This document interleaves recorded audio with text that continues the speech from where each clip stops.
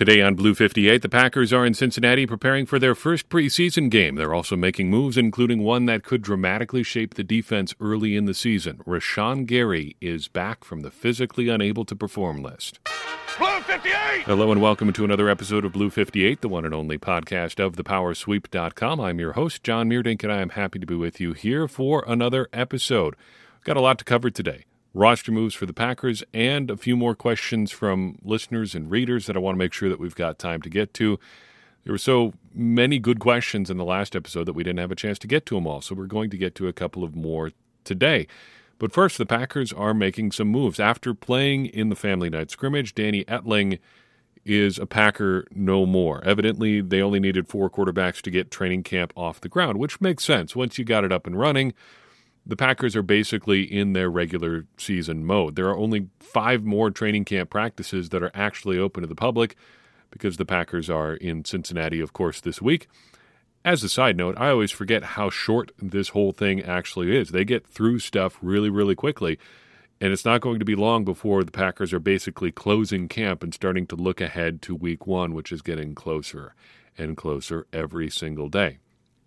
As a side note to that side note, if you're thinking of going to training camp, time is of the essence, of course, but next week is really the week. There are public practices, at least according to the current schedule, Monday, Wednesday, and Thursday.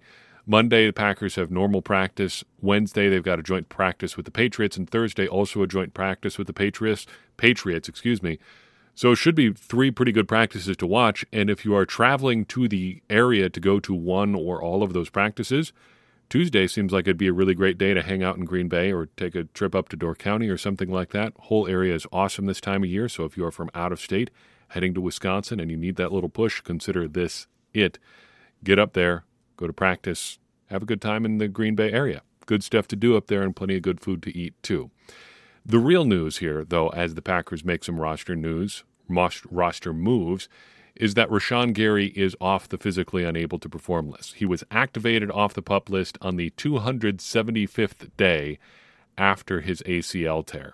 According to our conversation with Luke Lyons earlier this offseason, that would mean he's at about 90% strength from where he was pre-injury, according to normal guidelines at least, and I don't think we have any reason to disbelieve that. He'd have to be at least 90%, you'd think, given how conservative the Packers medical staff tends to be.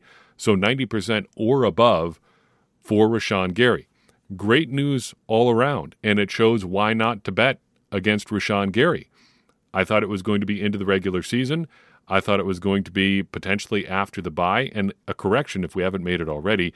The physically unable to perform list only carries you 4 weeks into the regular season now, not 6 weeks as it was into the past. Anyway, Rashan Gary-wise, I'm not sure I'm going to be making adjustments to my statistical predictions for him yet. If it looks like he's going to play in week 1, we'll change some things around. But in any case, huge news. Huge news for the Packers for obvious reasons. Huge news for Rashan Gary, obviously. The next big thing is going to be his contract, which I think probably will happen here in the relatively near future, before the end of 2023, whatever year we're in now, to be sure. I mean, by the end of the calendar year at the very least. I would think probably by October or so at the latest.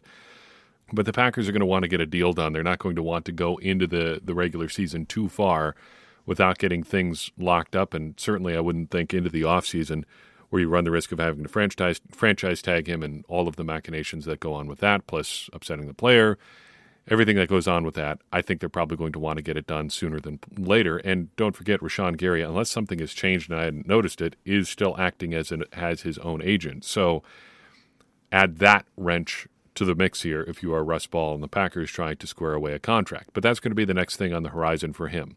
Gary coming back, huge news for Preston Smith. I don't think it's a knock to say that he's always been better kind of as a sidekick. That's some people's role, is to be a supporting player, and that has always been a really good role for Preston Smith to be in. His pressure numbers really tailed off last year after Rashan Gary was hurt. Having Gary back on the field at some point sooner than later has to only be a good thing for Preston Smith. I also think this is huge news for Lucas Van Ness. By all accounts, once he's really gotten into training camp, they put the pads on, turn him loose a little bit, things have started to come along pretty quickly for him. However, having Gary out there gives him more time in that apprenticeship sort of role. You can really pick your spots to deploy Lucas Van Ness, allow him to figure out what it takes for him to be successful at the NFL level, which can only be a good thing for your defense. It worked for Rashan Gary, although I still wish they would have brought him along a little bit quicker his rookie year. I think it'll probably work for Lucas Van Ness, who almost certainly is going to have more playing time than Rashan Gary did as a rookie. Final roster move here this week is the Packers signed running back Nate McCrary. I'm going to just read verbatim what the Packers wrote about him in their release because it has been a journey in his relatively short NFL career. And now quoting from the release, McCrary, a first-year player out of Saginaw Valley State, go Jeff Janis's, originally signed with the Baltimore Ravens as an undrafted free agent in 2021. He spent his rookie season on the Denver Broncos active roster and on the Baltimore Ravens practice squad. He was elevated to the active roster for one game by the Ravens in 2021 as a COVID replacement, remember those, and recorded a carry. He was released by Baltimore during the 2022 training camp and spent part of last season on the Carolina Panthers practice squad. McCrary spent the last offseason and the early part of the training camp with the Cleveland Browns. He will wear number 46 for the Packers. You got all that? Ravens, Broncos, in a game for the Ravens, Panthers, Browns, still technically his first year in the NFL, though not a rookie because he has yet to get to the playing time accumulation thresholds to start getting some of those veteran benefits, or at least on the path toward those veteran benefits. He's had a lot of things in his still relatively young playing career. Overall takeaways here, first and foremost, McCrary seems like a pretty good athlete, 9.42 relative athletic score, though he did test at a heavier weight than he is listed at now at his pro day or whatever event generated the numbers for his RAS score. He weighed in at 220 pounds and ran a 4.52 40-yard dash at 220, which, if you remember back to our draft preview process, would give him a speed score of 105.5, basically just a metric for moving your mass there. We like the mass movers. Bigger backs that can run fast in a straight line are almost always good, and a speed score over 100 is a good thing. If he ran that same 40 time at the weight he's at now, he'd be down to a 102 speed score, still pretty good, not quite as good. But just as a thought experiment here, if he was able to drop that weight and get a little bit faster, there's a chance his speed score could have gone up still. Dropping that 7 pounds, if that allowed him to drop his 40 times by, say, 0.05 of a second down to 4.47, he'd go all the way up to a speed score of 106.2. Not too shabby. In any case, it seems like the overall broad stroke assessment that he can move his mass pretty well is a good one. Secondly, Packers beat up at running back. Lou Nichols hasn't practiced after an injury prior to family night, which is a concern for his prospects of making the roster. And given that Aaron Jones and A.J. Dillon probably aren't going to play all that much, they need another running back just to have practice and to, get things done in their preseason games. Finally, third-string running back seems like very much an open competition. Tyler Goodson, I would say right now, seems to be the favorite. Patrick Taylor obviously can't be counted out considering how he has survived to this point in his NFL career. And Lou Nichols, may yet have a say when he gets to play in games. Not practicing in one thing. Once you start not being able to participate in preseason games, that gets to be a little bit concerning. And now they've got McCrary. 4 guys competing essentially for one spot. That is always interesting. Plus, when you're going to inevitably keep 1 or 2 running backs on the practice squad, it becomes all the more important to make the most when you've got those opportunities, and McCrary has one now. Final news item here. The Packers have released their first official, in heavy air quotes, depth chart. Yes, it is official. Does it mean anything? I don't really know. I don't think so, but there are a couple takeaways that I think that we can pull from it. First, on the offensive line, Zach Tom is listed as the starter at right tackle because Yosh Nijman is listed as the top backup at left tackle, but not at right tackle, which makes me wonder a little bit if we're going to see something here this season that we saw last year.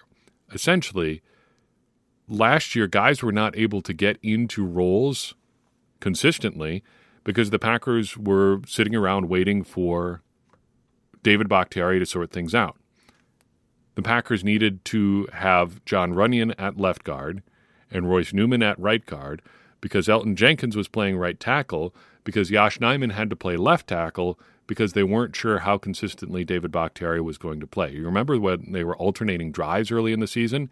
You can't really put Yosh Nijman at right tackle then because you're not sure where David Bakhtiari is going to be on a series-by-series basis, so that shakes everything else up. Once David Bakhtiari was in the lineup consistently, you could start sorting things out on the right side. Elton Jenkins could move back towards the left side, and John Runyan could go to right guard. Everything sort of settles out.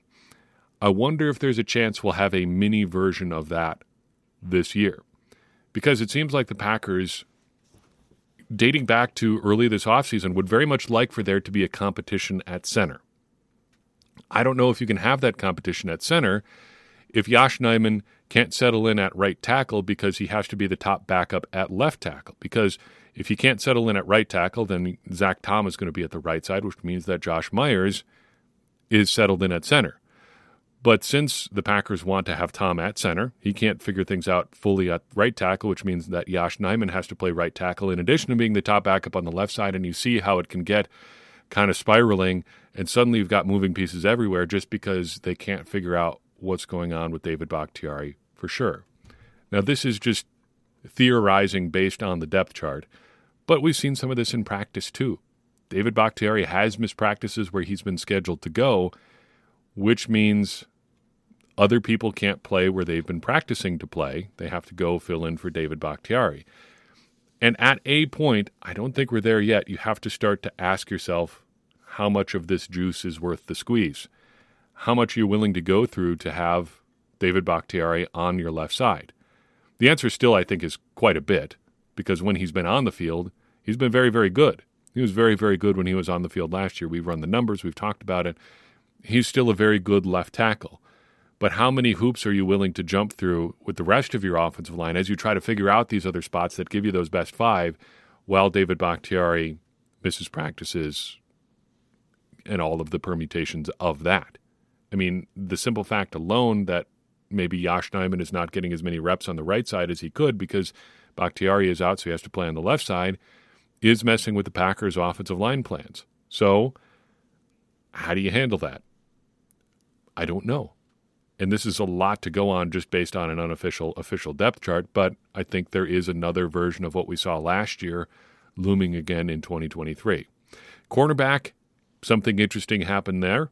Carrington Valentine, 7th-round rookie this year, is among the second-teamers. He seems to have had a really great camp. He seems, both on the depth chart and based on anecdotal evidence, to be well ahead of guys like Shamar Jean-Charles. I understand that he plays a different position, Jean-Charles being more of a nickelback type player, but Valentine being well ahead of guys like that seems to bode pretty well for his roster prospects and even being some sort of a factor in the Packers secondary this year. At fullback, Josiah DeGuara is listed here and not among the tight ends at all.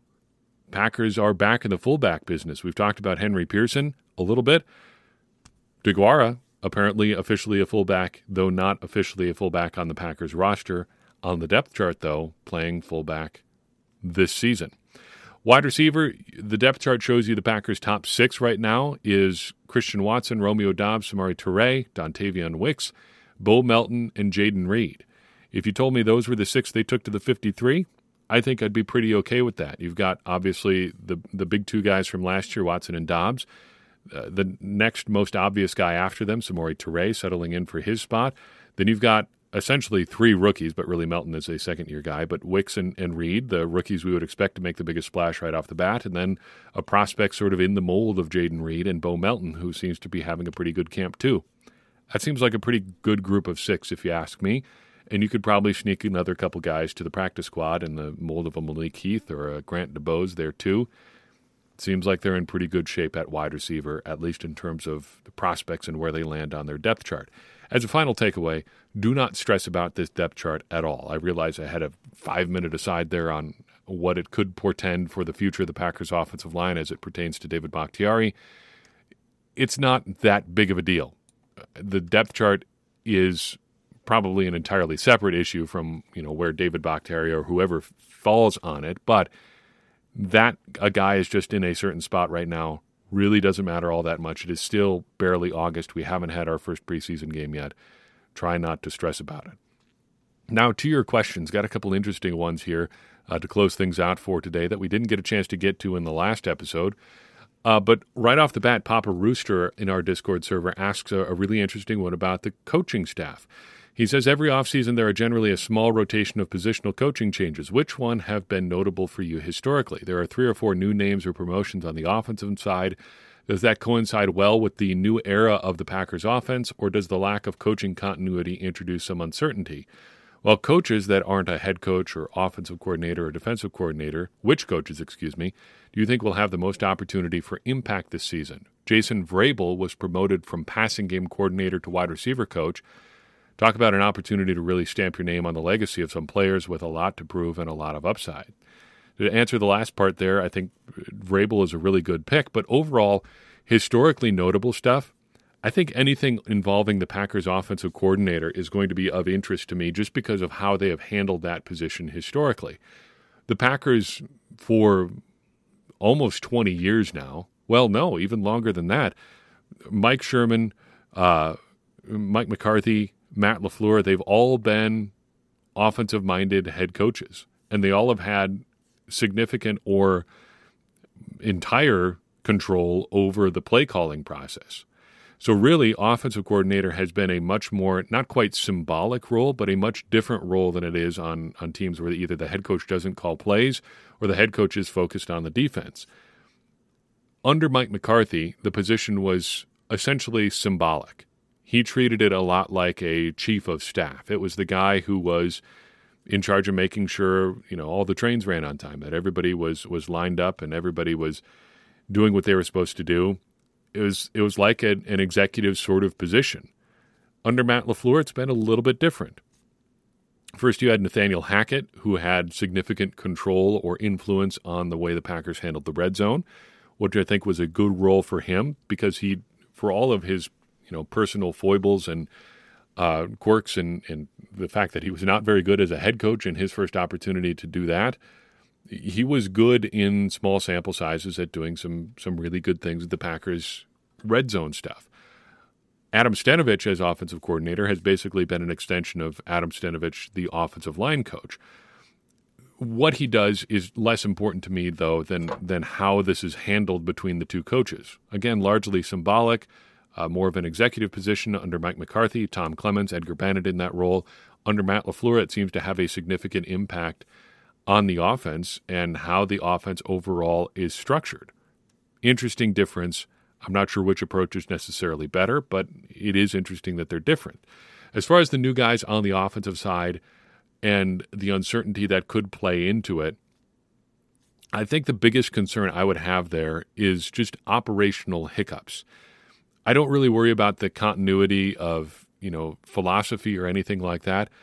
It would bother me or worry me that things are just going to be different in terms of who has input on things in 2023.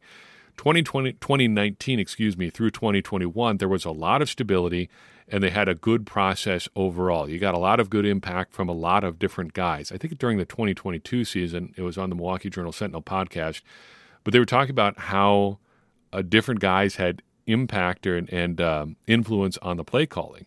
It wasn't just that Matt LaFleur would call plays, it's that he would get impact or input and allow different guys to call plays on different situations or within different situations. So LaFleur called a lot of plays between the 20s. Nathaniel Hackett would offer up a menu of plays in the red zone, and LaFleur would pick from that. In other situations, he would have certain guys game plan for, say, like 3rd and 6.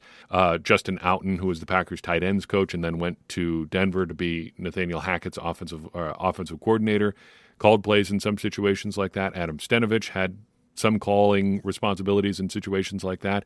That all worked really well, or seemed to, from 2019 through 2021. But in 2022, there were significant changes on the coaching staff.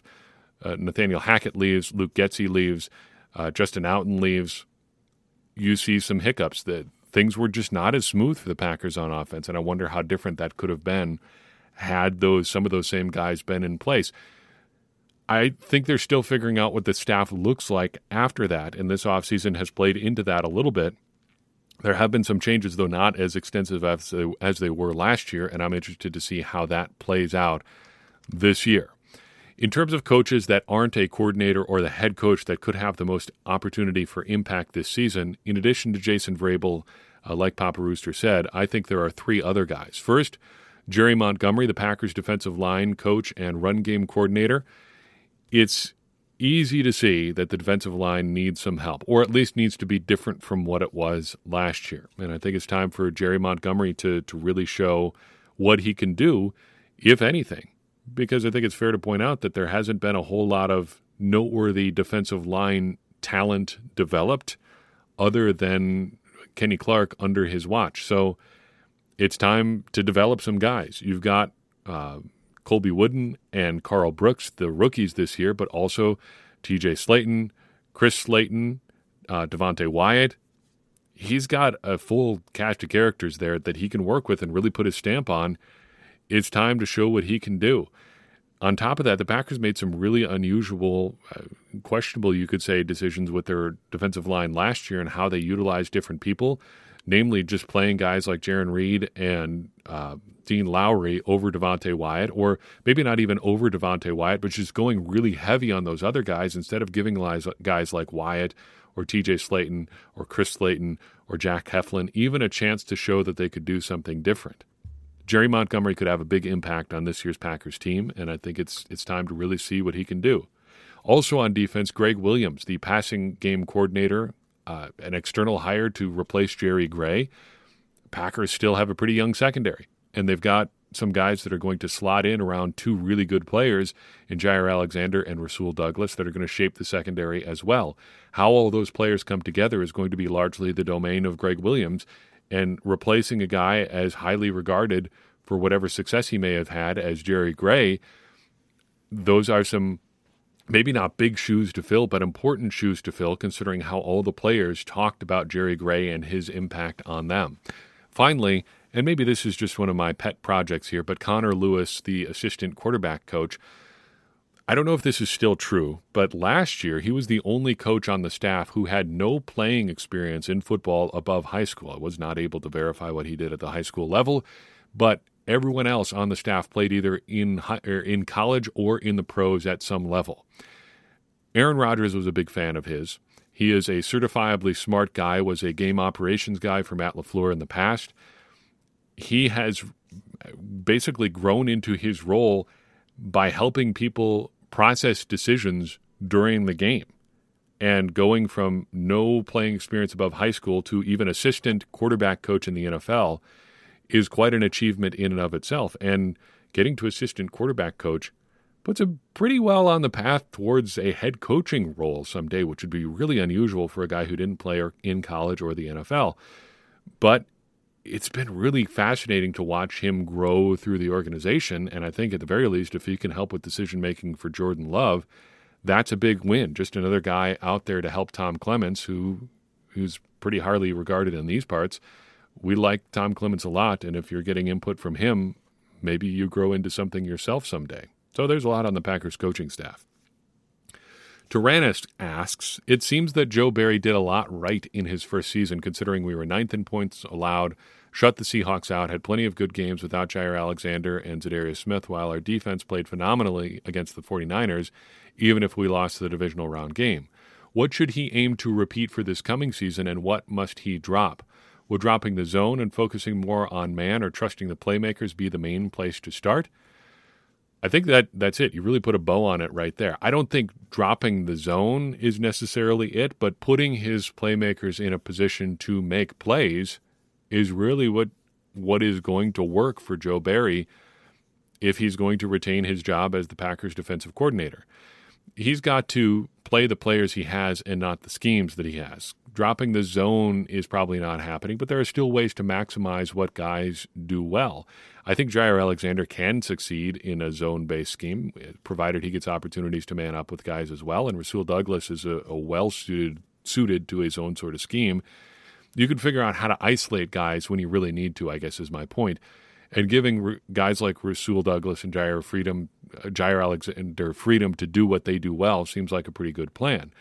He's also got an opportunity to really maximize some of the skills that players have, particularly, I think, up front. And that's where guys like Kenny Clark moving around a little bit is really where he could differentiate himself and do some really good things as the Packers defensive coordinator, letting Kenny Clark shine, whether it's as a nose tackle or a three-technique defensive tackle or a defensive end, finding ways to use his pass rush ability while getting him support from elsewhere on the defense. That's a real important coaching point, I think, for Joe Barry this year and really every year that he's been the Packers defensive coordinator. But just putting guys like Kenny Clark and Jair Alexander and Rasul Douglas in positions where they can succeed is a step in the right direction, I think, for Joe Barry. The thing that I think he has to repeat is being willing to make changes.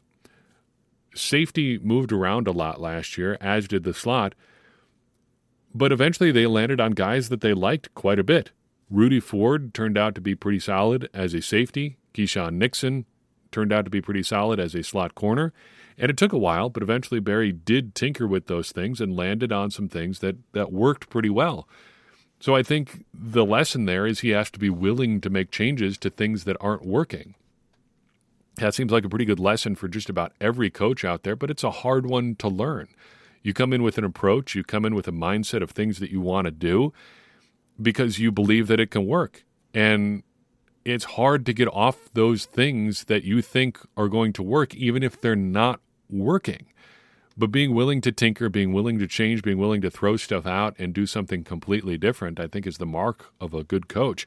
To use like the epitome of that, I think that is why Bill Belichick succeeded for as long as he did in the NFL, is that he was willing to do things completely differently from one week to the next. You read coaches or read stories about teams or players or coaches going up against Belichick, and they'd come in expecting one game plan, and he would be there the next week doing something completely different. Like not, okay, we're going to play a little less man and a little bit more zone, but like an entirely different schematic approach in a week.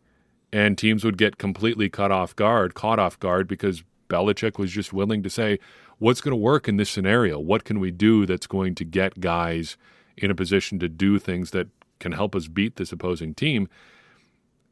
That, I think, is a good lesson that anybody can learn. Now, you might not be able to do it to the level that Bill Belichick could, but and few can. But the overall principle, I think, is a sound one. Being willing to change and do things differently when the things that you're trying aren't working is the difference, I think, between a successful coach and a guy that's going to be out of a job after the end of the season. Sometimes you just got to change and be willing to do things differently, and getting to the point where you say, all right, time to make a change, and doing it quickly, I think, is important. Final question here. Well, let's circle back to April and talk about the NFL draft for a second. Eric Stats asks, has there ever been a good study on success of drafting multiple players at a single position in the same year, especially with high picks or consecutive picks? I'm thinking of Luke Musgrave and Tucker Kraft this year, obviously, but lots of other Packers drafts in recent years have had not so great success. Damaris Randall and Quentin Rollins, Jair Alexander and Josh Jackson, just for example. It feels like there's typically a narrative in draft analysis and in camp that is smart and provides good direct competition and multiple bites at positions of weakness. Anecdotally, I would agree that it's probably a good idea, and I think there is some research that backs this up. I forget the name of the paper, and I've got it somewhere in the depths of my Google Drive somewhere, but there's a couple of economists that actually studied this sort of phenomenon, or basically a few phenomena surrounding the NFL draft. And basically the broad takeaway from their paper was, in terms of resource distribution or resource utilization, I guess that's a better word, most NFL GMs are not very good. Teams do not have a good grasp on what it takes to pick a guy who is good instead of a guy who is bad. And their takeaway was that teams are basically about a coin flip in terms of picking the guy who's going to be good between two players.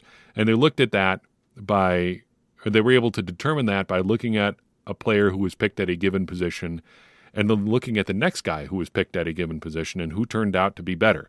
Generally speaking, it was about a 50-50 shot. Sometimes player A was better than player B, but just about as often player B, the second guy taken, was better than player A.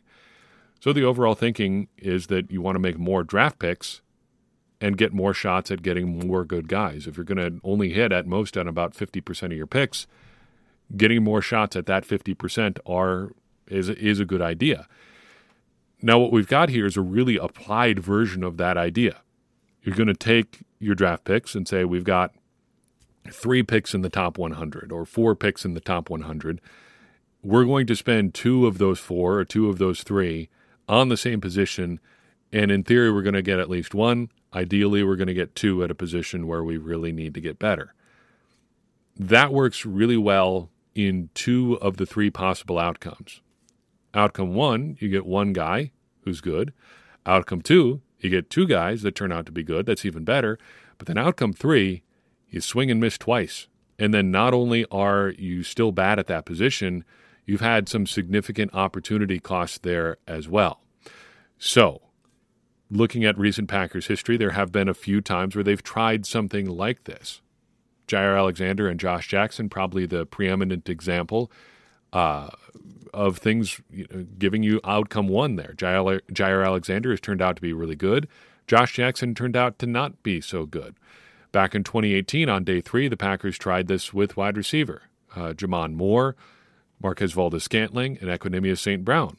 You got, let's say, 1.5 out of 3 were useful, at least for their rookie contract. MVS was obviously useful in his own way. I think people were harder on him maybe than they should have been, considering where he was picked in the NFL draft. But the Packers got pretty much everything they could out of him as a day 3 pick. Equanimeous St. Brown was good enough when healthy, and of course Jamon Moore, a pretty big miss. The Packers grouped running backs in 2017. Jamal Williams, Aaron Jones, and Devontae Mays. 2 out of 3. Not too shabby there, and one of those 3 is a really, really good player. Demarius Randall and Quentin Rollins, big swing and a miss, I think, on both of them. But again, I would point out that the 2015 draft, generally speaking, was not very good. Go back and look at how bad that overall draft there was. 2013, not day 1 picks, but David Bakhtiari and J.C. Tretter. 2013, both tackles. Easy to forget that J.C. Tretter was originally drafted as a tackle. Round 4 selections, but just 13 picks apart. The Packers double dip at tackle, get 2 good ones. In terms of high picks, dating back 20 years now, or nearly 20 years now, the Packers had 2 big swings at cornerback in 2004. Ahmad Carroll in round 1 and Joey Thomas in round 3. Big swing, big miss both times. I'll never forget Joey Thomas in particular after flaming out in Green Bay. His parting words to the Green Bay media was, "You haven't heard the last of Joey Thomas." We had. It was the last anybody ever really heard from him. He had, I think, a brief stint with the Jets or Jaguars or something like that after he left Green Bay. It was pretty much the last anybody had ever heard of Joey Thomas, unfortunately speaking. Sorry about that, Joey Thomas, if you are listening to this podcast. Finally, in 1999, the preeminent example here of this working well is the Randy Moss draft. Packers were terrified of Randy Moss, and why wouldn't you be? Antoine Edwards in the first round, Fred Vinson in the second round, and Mike McKenzie in the third round. The Packers just needed anything they could get to slow Randy Moss down in the secondary. I don't know if they really slowed him down, but they got, let's say, 1.5 useful players out of that draft. Antoine Edwards, when he was good, he was fairly useful, but there were a lot of times that he wasn't so good too. Fred Vinson, the Packers turned into 1/2 of the Amon Green trade, and then he tore his ACL with the Seahawks playing pickup basketball and never played in the NFL again. And then Mike McKenzie in the third round turned out to be a pretty good player. So anecdotally, at least, to Eric's question here, it does seem like something where you can have some success. If you've got a screaming need at a position, you really just need help, doubling up is a good way to stack the deck in one way. If the draft breaks your way and you can add 2 players at one position, it does seem like it can help you fix something. The problem is, when you miss, it can turn out really bad. And I think if you wanted to make things monocausal here, really say what sunk the late end of the Mike McCarthy era, missing on Demarius Randall and missing on Quentin Rollins, pick 1, pick 2 in the 2015 draft, that's as good an explanation as any. Just missing on picks 1 and 2 in a situation where you needed to kind of retool after or set yourself up to retool, looking ahead to see your secondary is going to be changing as guys got expensive. And look, we can talk about, the whys and what fors or whether or not they should have or all those things about letting Micah Hyde and Casey Hayward walk. The fact is those deals were coming down the pike, and something the Packers had to insulate themselves from that a little bit. Swinging on Randall and Rollins would have eased that, even if they only could have kept one of the two guys, if either Randall or Rollins really hit. The problem was neither of them did, and it left the Packers scrambling for more in their secondary.